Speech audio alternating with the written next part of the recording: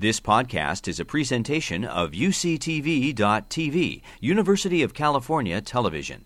Like what you learn? Help others discover UCTV podcasts by leaving a comment or rating in iTunes. So you may wonder what bovine leukemia virus has to do with all this. It is worldwide. Cattle all over the world are infected with it. And in the U.S., 38% of beef herds are infected and 84% of dairy herds. And it's usually found in the milk and the blood of cattle. So you can imagine that a lot of what we buy at the grocery store could have it, and it has been tested and shown that, yes, products that are marketed are infected.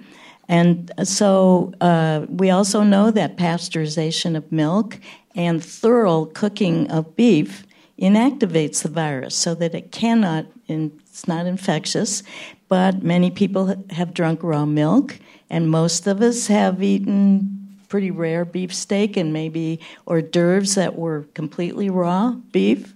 So we do have evidence that people all over, in the U.S., we have evidence that many people are infected, and the evidence has been growing that infection with this virus is associated with breast cancer. So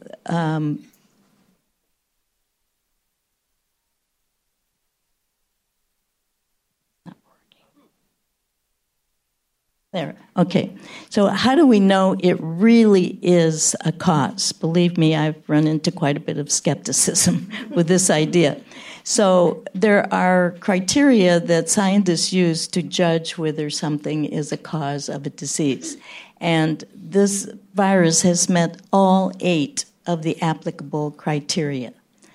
And one of the most powerful ones, I think, is being able to visualize and see the virus actually in breast tissue. So the photo shows you a section of breast tissue, and the brownish-colored cells that the bracket is pointing to are the ones that are positive for the virus.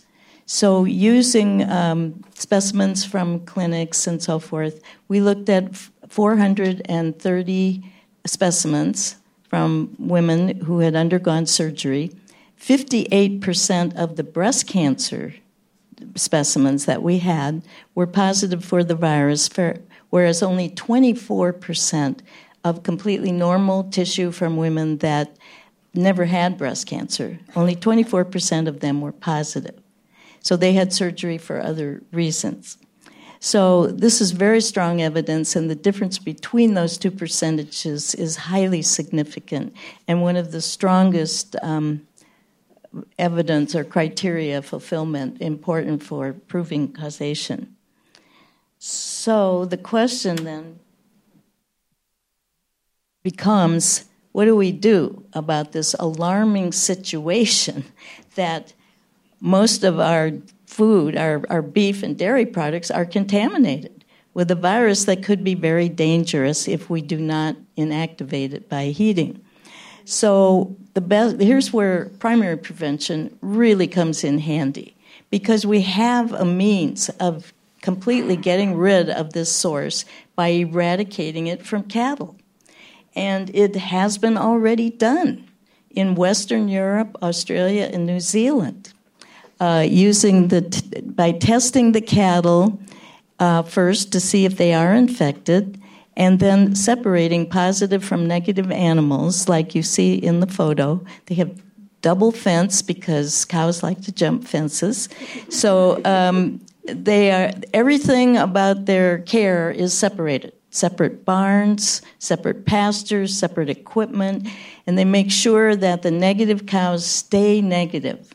So once all the positive cows have been marketed for us to eat, all that's left is negative, and that is where the development of the future herd is. And eventually, these countries arrived at completely eradicated situation. So why can't we do that here? Why hasn't it been done yet? We could reduce the future incidence of breast cancer to about half of what it is now. And so let's eradicate first in California. That's what I'm proposing. And we're doing a survey to try to determine the ability of the industry to be cooperative. And if any of you have suggestions about how to persuade industry to go through this rather expensive process, let me know about it. And we can work together to activate, to eradicate.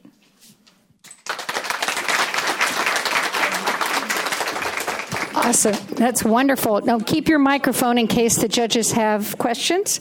Judges, do we have any questions? We've also been asked to, if the judges could score quicker. And if you want to, because we're a little behind, and if you also could speak right into the mic. So any questions from the judges? Yes, I have a question. So the countries that you mentioned that have eradicated BLV or are working on it, at eradicating it, are also other countries that have very high rates of breast cancer. Is there any evidence that the rates have gone down as the BLV has been eradicated? Okay, good question. Do we have any evidence yet that it's going down? Well, the eradication has been relatively recent. It's after the year 2000, so and some just even more recent than that, like about 2010. So that's not enough time to really see an effect, but it will probably begin to show up at about 15 or 20 years after the eradication. Any other questions from judges? One question I had is, does it matter if it's organic beef or milk? Do those have a lower incidence? Organic per se isn't going to guarantee anything. So what matters is knowing whether the particular dairy or farm it comes from is BLV free. And I think personally one of the best strategies to make this happen, because the people are very reluctant to spend the money to make this happen, but having labels on meat saying bovine leukemia virus free.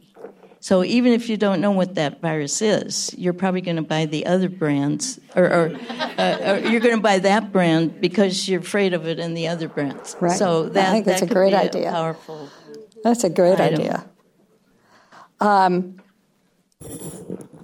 So we're still not done with judges, so I'm going to ask another question, even though that's going to put us behind, but so they don't get confused by the next presenter. And you're asking for money for the survey only, is that right? Am I correct, or did I not get that wrong? Okay, the proposal mainly is to ask for money for the survey because it's going to go out to all the ranchers, farmers, industry, anybody related to the industry in California. And in order for them to get to want to reply, they may be rather resistant. We want to be able to offer an Amazon card for a little reward, that can go a long way. And so that's what some of the money will go for. Awesome. Thank you so much. And here's your... You've been listening to a podcast by University of California Television. For more information about this program or UCTV, visit us online at uctv.tv.